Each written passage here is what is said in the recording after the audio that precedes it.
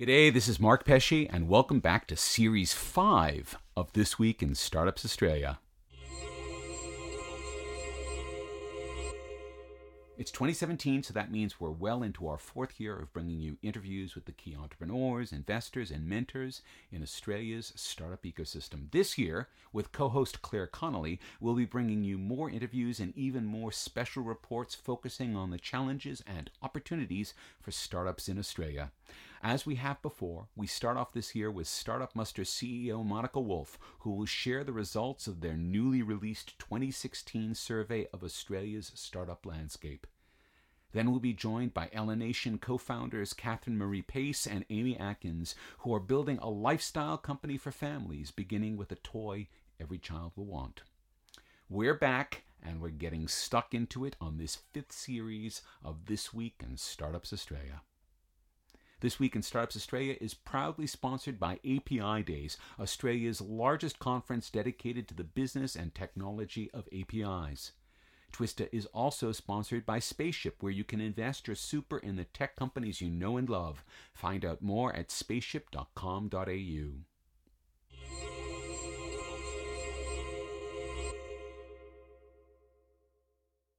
Since we first launched This Week in Startups Australia, we've been very lucky to get regular visits from the folks running the Startup Muster survey of the Australian startup ecosystem. It's a snapshot that shows us where we are, where we've come from, where we're going, and what we might need to focus on to get there. And so, as our first guest on the first show of Series 5, TWISTA welcomes Startup Muster CEO Monica Wulff back to the studio to tell us everything that she's learned in the new survey that they've just released. Welcome, Monica. Thank you for having me. Okay, so every year it gets bigger and better. How many people got surveyed this year? So this year we had an overall response rate of 2,711. The big change between last year and this year is that we didn't just focus on startup founders anymore. We looked at people that were thinking about starting a startup, who were on like the precipice. They've got an idea but haven't launched it yet. And we also tackled the entire supporter ecosystem that surrounds startups. So you've got your direct relationships like your co-working spaces, incubators, accelerators, investors. But then you've got your indirect ones, which are more like professional service providers, education, private and public, all levels of government.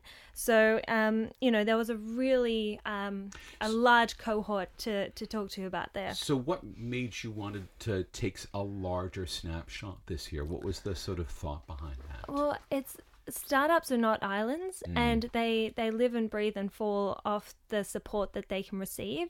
So unless we're really understanding what's happening in the supporter ecosystem, what they're doing, what are their challenges, and where they want to move to, then we're really not capturing the entire picture. So are we seeing an overall shift? Is the Startup Muster starting to reflect a shift about thinking more systemically in general about the startup ecosystem and all of the elements? Yeah, it's about a holistic view and also sustainability.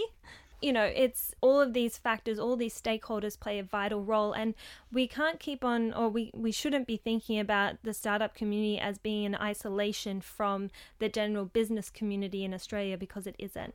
We've got 90% of startups outsource work. 90% of startups also outsource to the same people. Right.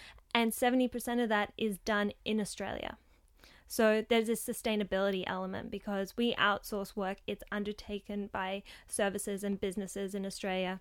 We also, one of the largest segments of that Australian startups target are B2B. So they're developing products and services for the business community. So it's very much interlinked. And, we need to start, seeing that these businesses are integrated and will become even more integrated into mainstream business. Okay, let's get down into some of the numbers now.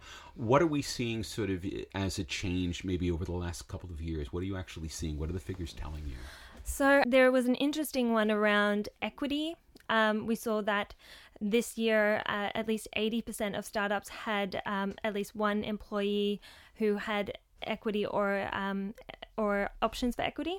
The year before, it was in the 50s. And of course, this reflects a change in how employee stock ownership plans have been granted. Exactly. And it also how potentially remuneration packages and incentives for new employment is dealt with in Australia. Yeah. So well, the law changed, I think, as of July 1st last year, so that would be now reflected in this. Okay, so that's a really interesting point, because that's then something that we can take to government and say, you actually did a good thing here, and it's being reflected in the way salaries are being presented. Yeah, exactly. Okay.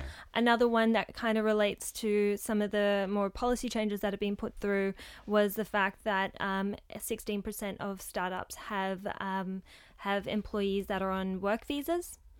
So we've got some data on the 457, Right. and you might think that 16% isn't that much, but when you look at how many the regular number of employees that a startup might have, That's 1 out of 6 employees in a business. That's not.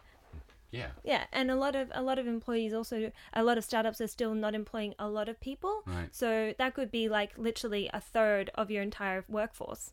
Okay, so where are these folks with the 457 visas coming from? Are they clumped in any particular set of countries? Oh, we didn't ask that. Okay. But that's a good one to ask. Yeah. Around the countries, we asked more around founders. So 33% of founders were not born in Australia. Right. Which is not untypical to Australians as a whole. Exactly. Right. And there's a strong correlation, not just through Startup Muster data, but in other areas where you can see that entrepreneurship is an avenue for generating income for migrants and people that are moving to a different country. So we've got some data around that. But yeah, it'd be interesting to know where are they from.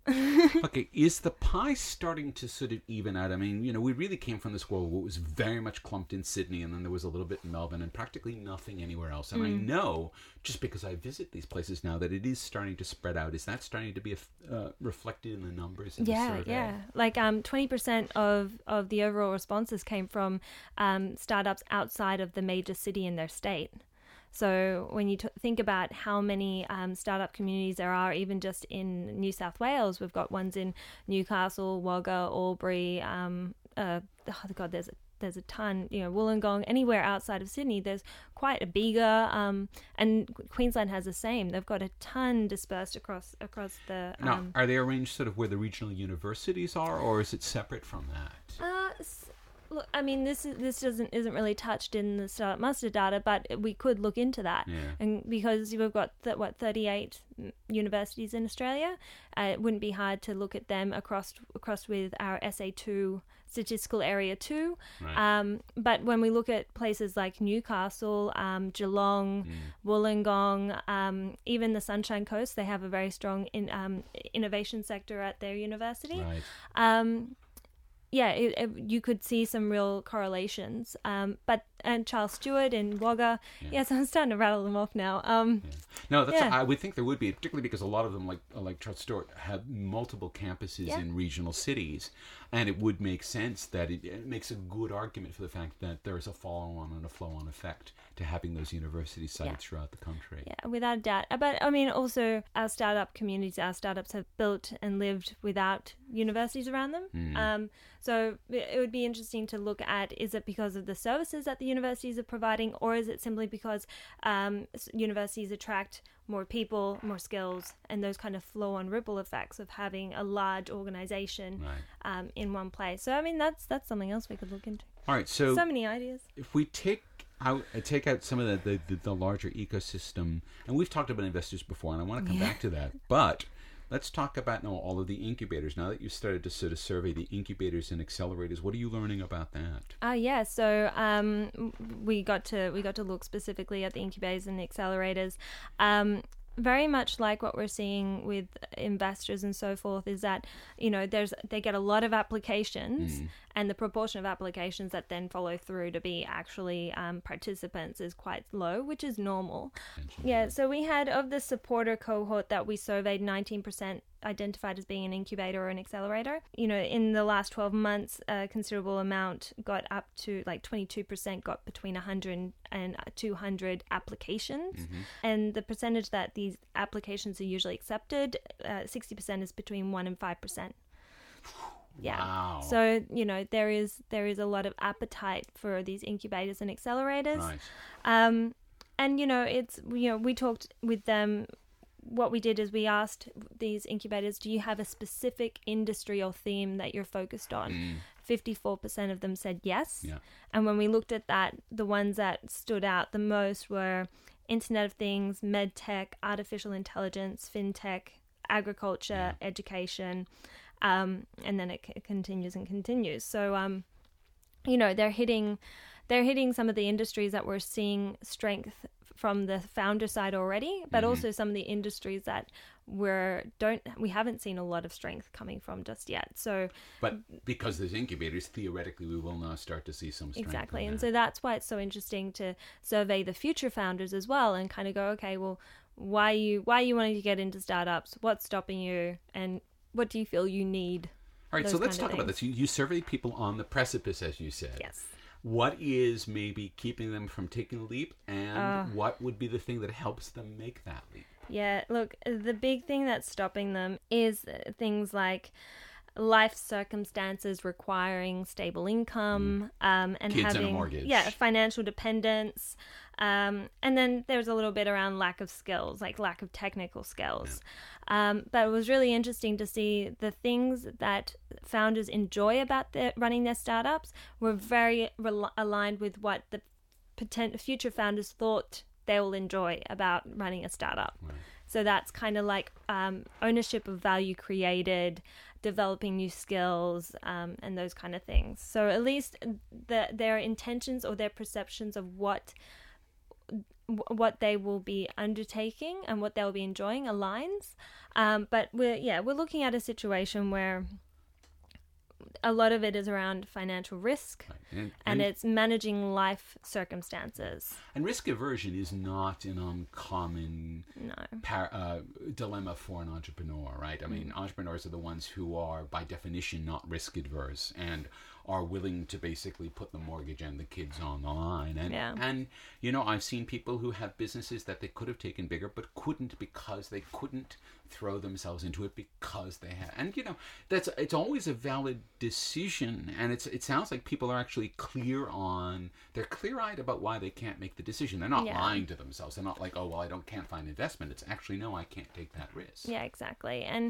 But it's not an insurmountable reason not to do it, right? If we had... Well, let's touch on that, because that now brings up the investors. What are we learning new about investors this year? So investors, the thing that really stood out to me is you look at the industries that an investor is interested in, and you look at the industries that our startups are working in, and some of them align and some of them don't. Which ones don't? Artificial intelligence. So the investors want it, and we're not doing it? We're just not doing it as much. Okay. So, I mean, we're taking two separate cohorts and looking at it. So things are relative. Yeah. But you can see that there's a real appetite. Yeah, well, it's very buzzy right now with the investors. Okay. All right, that's good to know. Agriculture is another one. Yeah. And virtual reality, augmented reality. That's very nice to hear. Yeah, there's definitely an appetite for it. Yeah. But when you look at the proportion of founders that are working on it right now, it's not as high. Right. So when you look at the fact that 72% of startups said that they will need additional funding to survive, right. then you think additional funding. Well, one of those avenues is to go after investment, and if you're potentially not aligning with what the investors are interested in, that can make it really tough. Right. So those are some of the things that we, How are the investors seeing their strategies? Did you ask them about that? Are they happy with where the market's going in Australia? We didn't ask them if they're happy with it or not. We asked more around deal flow. So how...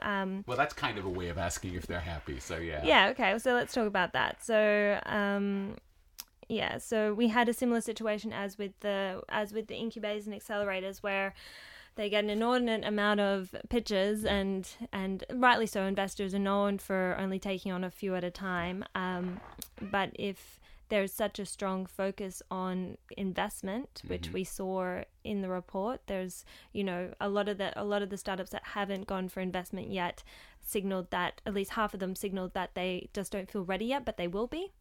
So if you know that demand is probably going to continue because they're not utilizing the other funding sources that are available, then you got to potentially look at, do we need more investors? And we could go further into detail as to, what level of investment as well. Do we have a glut of of angel investors, but barely any A grade or that kind of thing. And in fact, talking to an investor recently, she said, look, if there was a period of time when we needed more seed investment, we've kind of got that covered. Series A, we kind of have covered.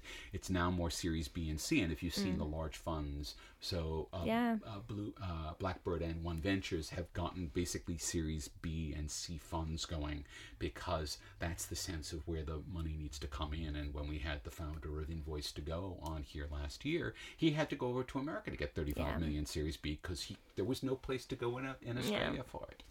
Okay. Where can everyone find, and I have seen this report is so beautiful it will make you cry. It's an infographic, Rama. Where can everyone grab this report and download it?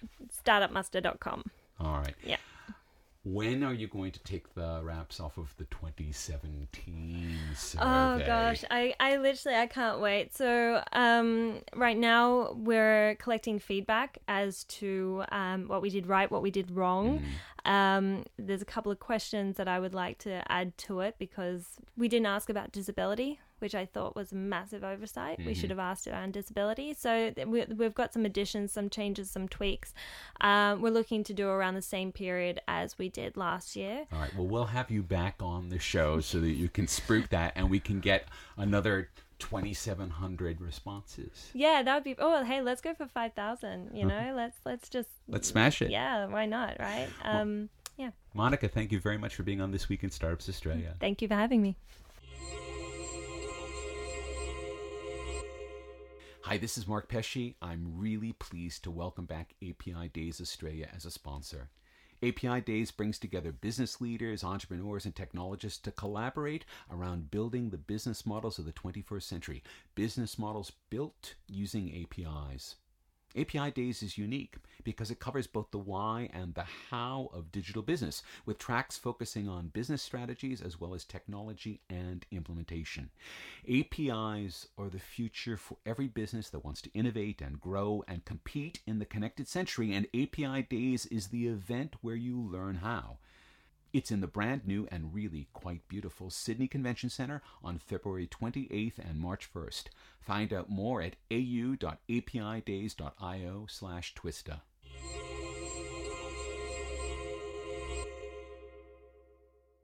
On Boxing Day, I went to the cinema with a couple of my close friends. They have two boys. They're aged 10 and 6. And because it was Boxing Day, basically it was a reverse day. And so the kids could do whatever they wanted, which is why we were off seeing, I think we saw Sing at the movies, which is, a fine movie for kids. And the rest of the time that we weren't actually in the cinema, the boys had been given unrestricted time to play with their iPads, which is really all they were doing. So, we're having a fine conversation as adults, and the kids are just playing with their iPads. There's nothing very uncommon about that. We see kids get very fixated on all of the very shiny gadgets that we've built for them, but it's a problem when that's all they do, and that's pretty much what they choose to do when they're given a choice. And that's a big problem, because inactivity and obesity and childhood go hand in hand today, and they didn't a generation ago. Our next guests have come up with a way to get their kids off their posteriors and out in the world without cutting the digital cord. Katherine Maree Pace and Aimee Atkins, the co-founders of Elanation, have developed a child-centered design that squares the circle between activity and interactivity. Ladies, welcome to This Week in Startups Australia. Thank you for having us. All right, so what is this incredible thing that you've done that gets kids off their duffs? We've built a community. We've built a company and a brand that's values rely on trust and safety and health for children, but is really fun. So our first product to market was the e-Turbo in December, and it's a cool wearable which measures steps, distance, and heart rate, has a cool stopwatch and a clock, but most importantly, it Bluetooth connects to a virtual world for kids. So every step the child takes in the real world, it translates into a virtual game advancement for their avatar. Plus, they have all these other cool elements inside the virtual world where they can unlock videos from famous sports athletes if they hit their 10,000 step goal that day.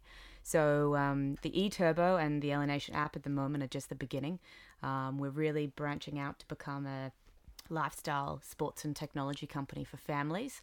But at the moment, you're completely right. The cause of the problem at the moment is kids, and the iPads and the iPhones, they weren't really designed for children in the first place. But because the kids are born digital natives today, they're picking them up, they're learning them to use them really fast, and we thought, well, why don't we build a suite of technology which is designed from the ground up for children? So when you say that it's child-centered and it's designed from the ground up for children, what does that mean for your job as product designers, as product creators? I guess, well, when we look at the product, my role is looking at the child's perspective. So it's about the child taking control of within Elanation, so it's not giving the parents the control of how they're going to interact with the devices. And because kids are really sensitive around that, right? Yeah, absolutely. And I think when you look at tech that's been designed for kids lately, it's been designed from a parent or a teacher. Right. And unfortunately, kids don't want to be told again what to do, right? Right. So do they really need to be told to brush their teeth? Do they really need to be told to clean their room? They should just be doing that. And I think the great thing about Elanation is we look at it from the kids' perspective and what is going to make it fun. And let's be real, when we were children, we worked on rewards. Right. I do something, I want to be rewarded. And so a lot of our premise is educating kids in an underlying message, but through reward. So they go out and do their 10,000 steps and they get rewarded with things on the web, like gameplay and video content, because let's face it, that's where they're hanging out.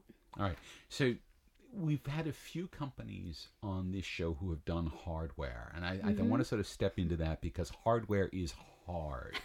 So let's talk about the journey, because what you have, and we'll post a photo of this on the Tumblr, is it's an armband that has the little tracker thing inside of it that's Bluetooth connected and does all of the magic stuff. But you had to act, I mean, that is entirely your own design, right?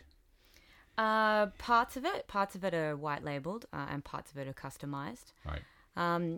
I think hardware is hard if you haven't done hardware before. Right. So my background is in design and engineering. I moved to Denmark, lived there for 5 years, and helped manage the creative director of Bang & Olufsen's design studio over there. I taught myself fluent Danish, and I learned to interact with the companies like Gill Jensen and Lego, and of course, Bang & Olufsen. In Denmark, they've built international brands and companies based off physical devices. Right. So I think that hardware is hard if you haven't done it before. We won Best Lifestyle Consumer Technology Company in Beijing last year. We won Innovation Award out of Chengdu. We flew to Shenzhen. We vetted over 20 different manufacturing companies.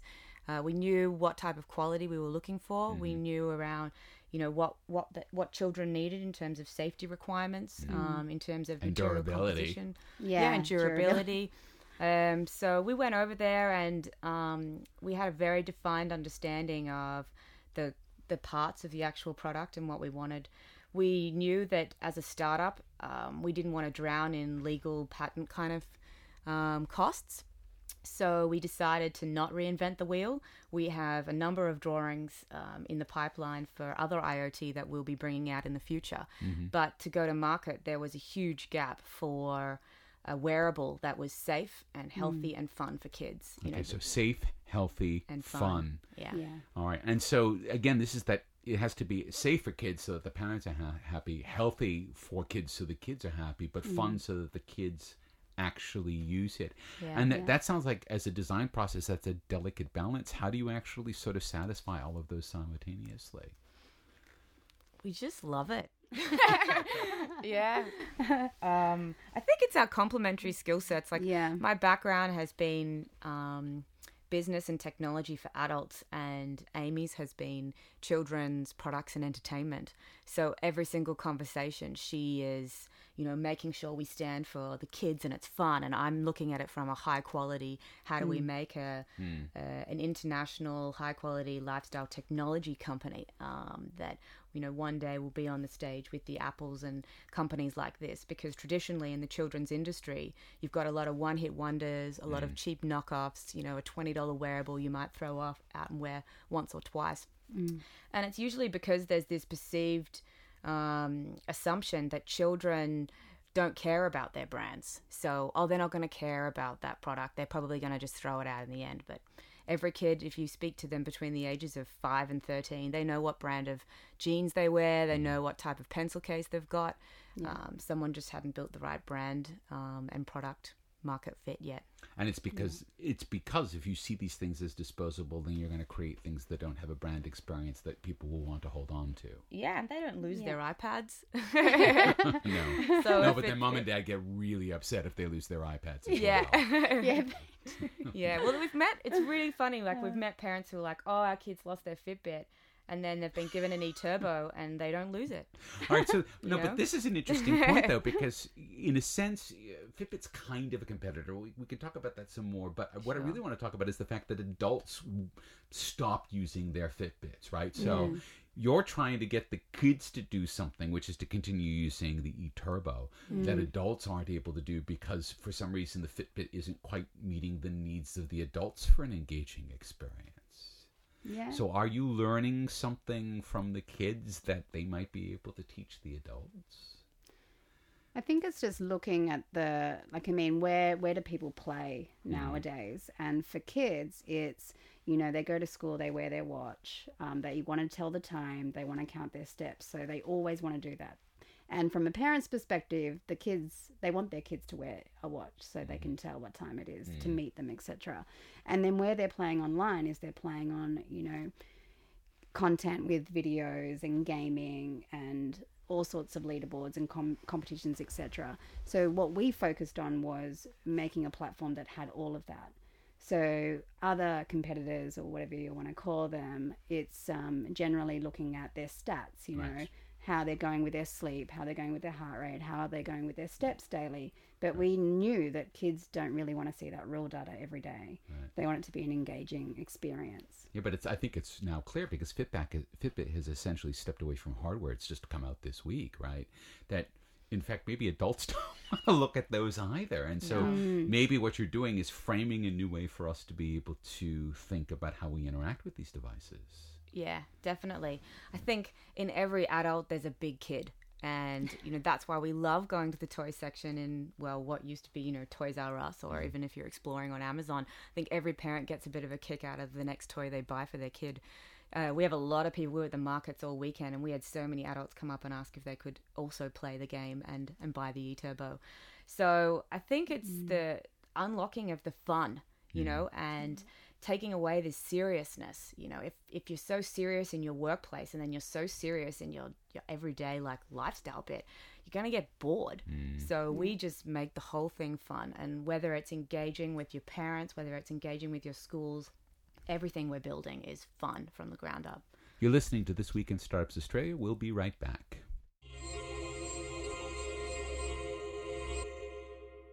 Hi, this is Mark Pesce, and we're at the beginning of Series 5, and as we do at the beginning of every series, we're looking for sponsors on our podcast. We reach about 5,000 listeners every show. Podcast listeners are very active, they're very engaged, they listen to your ads, they listen to what you have to say. If you would like to become part of the crew who has sponsored this show over its 4 seasons, please reach out to me, mpesce@gmail.com, and we'll come back to you and we can have a conversation about sponsoring this show.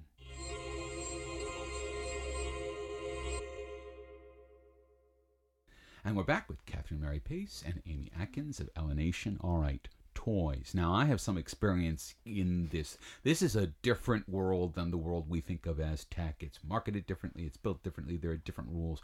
What have you learned about building something that is easy in the toy market? Good question. I think when you look at it, you're looking at building the brand. So you've got to look at what's the story behind the brand. So for toys, for instance, they're looking at the characters that are associated with it, and then what is the branding behind that. So for Elanation, we looked at, what are we building? And not considered a toy. We wanted to make sure that we were a lifestyle tech company, but we had that fun aspect of making sure it was a kid fun brand. So we looked at creating the characters surrounding Elanation and making sure it was fun. So the kids go in and create their avatars and then get associated. So they know every time they come into Elanation, they have their set characters that they can pick from. And from there, we'll obviously be able to roll out the brand. When you're working with kids and you're creating environments for kids, there's got to be this very big emphasis of safety and security, right? Because otherwise, it's not so much. I mean, the kids may get freaked out, but the parents just won't go near it. So how do you actually both provide that and also communicate to the person who's actually making the purchasing decision that this is a safe and secure product for a kid to use? Yeah, the first part of your question is really interesting. We were really passionate about building a platform where you could retain your personal identity but still participate in this community. And when you get to the age of 13, you can just sort of like clock off if you want. Right. So to begin with, we don't take personal information about any of the children. Every child gets to come up with a fun avatar's name. But every kid gets a loyalty card, which, has a number on it. So we know, that loyalty card gives them benefits in various ways, but it helps us sort of keep track with various IDs. So in the first instance, in terms of security, we didn't take any personal information. So there's nothing to steal in that sense. No, and there's no GPS tracking. Kids aren't interested. If you look at it from a kid's perspective, they're not interested in being GPS tracked. Because they know where they've been. Yeah. Yeah. So it's we kind of omitted that as well. So if there was a security breach, it wasn't something we needed to really focus on in the first 6 months of the company. I'm sure there are parents that come to us and say, in the future you're going to do a beacon or a GPS tracker, and maybe we will integrate it in another kind of product, but it wasn't a priority feature in the eTurbo when we first went to market. But secondly, we just had big pen test done by a big company on our website, and we definitely look at all their SSL certificates and make sure everything's certified. So we have that, and in our next cap raise in mid this year, there is a part of budget that'll definitely go towards governance and security for the platform. Trust is something, it's a really important value for our company, and we're going to make sure that we really build a trusted software, tech hardware platform for children and families around the world. Let's now ask some business questions. Are you selling globally or just in Australia? Today we've only launched in Australia, and then later in the year we'll go into the USA market, which is 15 times the size, and so is going to need all of that. Lots more money. Lots more money. All right, so you're going into the sort of the largest consumer lifestyle tech market in the world. How much money, if you can talk about this, have you raised to get to where you are right now, so to be able to get to the MVP shipping? We can't, it's undisclosed, so we can't say how much we raised to date, but we can say that we were oversubscribed, and we only took what we needed to get through the first 12 months. We knew that we knew what we were doing, we knew what we wanted to achieve, and we knew that within 12 months we could illustrate a lot of value. And so now that you've shipped product, are those investors all your biggest fans and want for more money? Hitting KPIs is always a very nice thing for an investor to see. So all right, and so you're going out for another raise now. In June. So officially the hat for a Series A will happen in about a month's time. So we're just setting up a lot of processes in Australia to sort of scale out marketing here. And then at that stage, there'll be a few trips to America and China. And will you be looking for money here, or will you be looking for money overseas? We'll be looking for money from sophisticated investors who have taken businesses of our stage through, to a Series B at least, or potentially future IPO. We're definitely looking for investors who have sort of been there, done that, potentially have had experience with hardware, and also who have had experience with the children's industry. You talked a little bit about what did we learn about in building a toy, and what you learn about is that the habits of a family are very different. The purchasing behavior is different. The time that they clock in and out of an app is different. So your expectations have to change in relation to what's normal or considered normal for that industry. So if you've invested in a company that traditionally pushes Fitbits, your engagement cycles are going to be very different, because the child engages, you can see them clock on at 3-4 p.m. every afternoon, because that's when they get the game time. So if you have another form of expectation which is associated with a different target market, then it's not realistic. Okay, so you've talked about this as a lifestyle for the family company. Yeah. Can you share with us, what does that actually mean? Yes, the kids are now walking around with their e-turbos, but what does it mean when mom and dad and the dog have the equivalent of this? What does that actually start to look like? Well, we're actually, what we learned with building the e-turbo is obviously our focus was on the children and what their expectations were from the product and what they wanted to gain. And what we also realized is, being a family unit, they also want to learn how their kids are going. So if they're at school, when they're at after school care or sport or even sleeping, they want to know, are they sleeping okay? They're kind of always worried about the what ifs. We also learned that through our beta and also launching is that there's a lot of separated families. So you're looking at 52% of the Australian population end in divorce. And so what we found was building a brand for families, it meant that it doesn't matter if you're with your mom or your dad, we've got a product that will help build the connection between your child and your family unit. So we're in the process of building out a parents app that basically allows the parent to be involved, but not dictating. Like we said before, we don't want to ever dictate to the child. We want to make sure that Elanation is always a fun and happy place for a child to be a part of. So with the parents' experience, they'll be able to see how the child's going with all the raw data that the kid doesn't need necessarily. But you could see mom calling dad going, you're letting the kid sit in front of the TV. Yeah, I know, right? I can see him eating the popcorn too. He hasn't moved in 3 days. What's he doing? Yeah, absolutely. And I think this is the whole thing with, when we all grew up, there weren't devices. Yeah. So we were always playing outside and, the bell would ring and you knew you had to come home. And unfortunately, families are really different today. So this allows us to kind of bring back what we've got brought up with, like sitting at the dinner table, helping mum and dad cook. So bringing in all those elements to making it a fun, healthy family experience is something that we're really focusing on and looking at. So there'll be elements within the parents app and also elements within the kids experience as well. And is there more hardware? Are there more devices in your future? Heaps. Yeah. Absolutely. Okay. Yeah, and look, we won't, for all the investors out there that are cringing because they're like, oh, hardware. Hard, right? There's we saw that in 2020, there's going to be 50 billion IoT devices, and there's enough companies out there building novel IoT. So we're not going to reinvent the wheel. If you've invented a connected, ball, we're going to talk to you and we're going to partner, and we're not going to build it from scratch. We're just going to plug you into the ecosystem, and we're going to build out another virtual world that's connected to that because we've already built the platform for it. So, we're talking about in the Parents app, with Fitbit's got its API, so we'll pull in that data. The parent can compete against the kid, and they don't need to buy the new e-turbo. So it's a real platform play, and we've really thought long and hard around the business strategy and the platform that we're building so that it's flexible, because you go to the CES conferences and you can see so much kitsch stuff come in and out and die. Much. Yeah, but it's because it doesn't have a meaningful connection to a habit that you already have in your everyday, and it doesn't solve a real problem.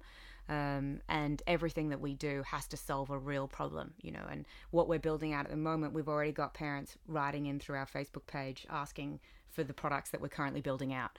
So that's a great affirmation that we're kind of on the right track.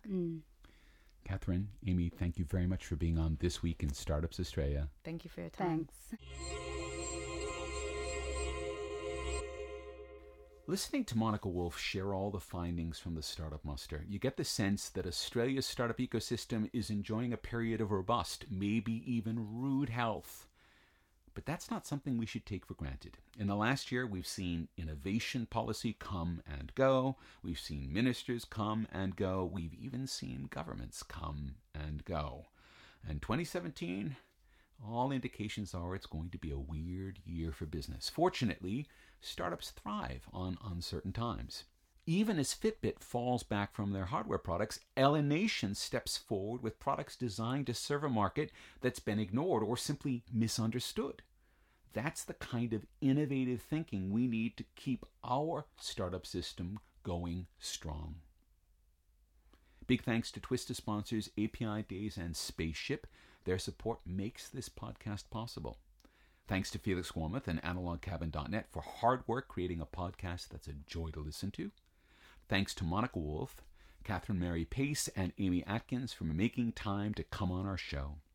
Now, just a reminder to visit our Tumblr at twistartupsaus.tumblr.com to find the Startup Muster Report, photos of our guests, links to the other podcasts. That's twistartupsaus.tumblr.com.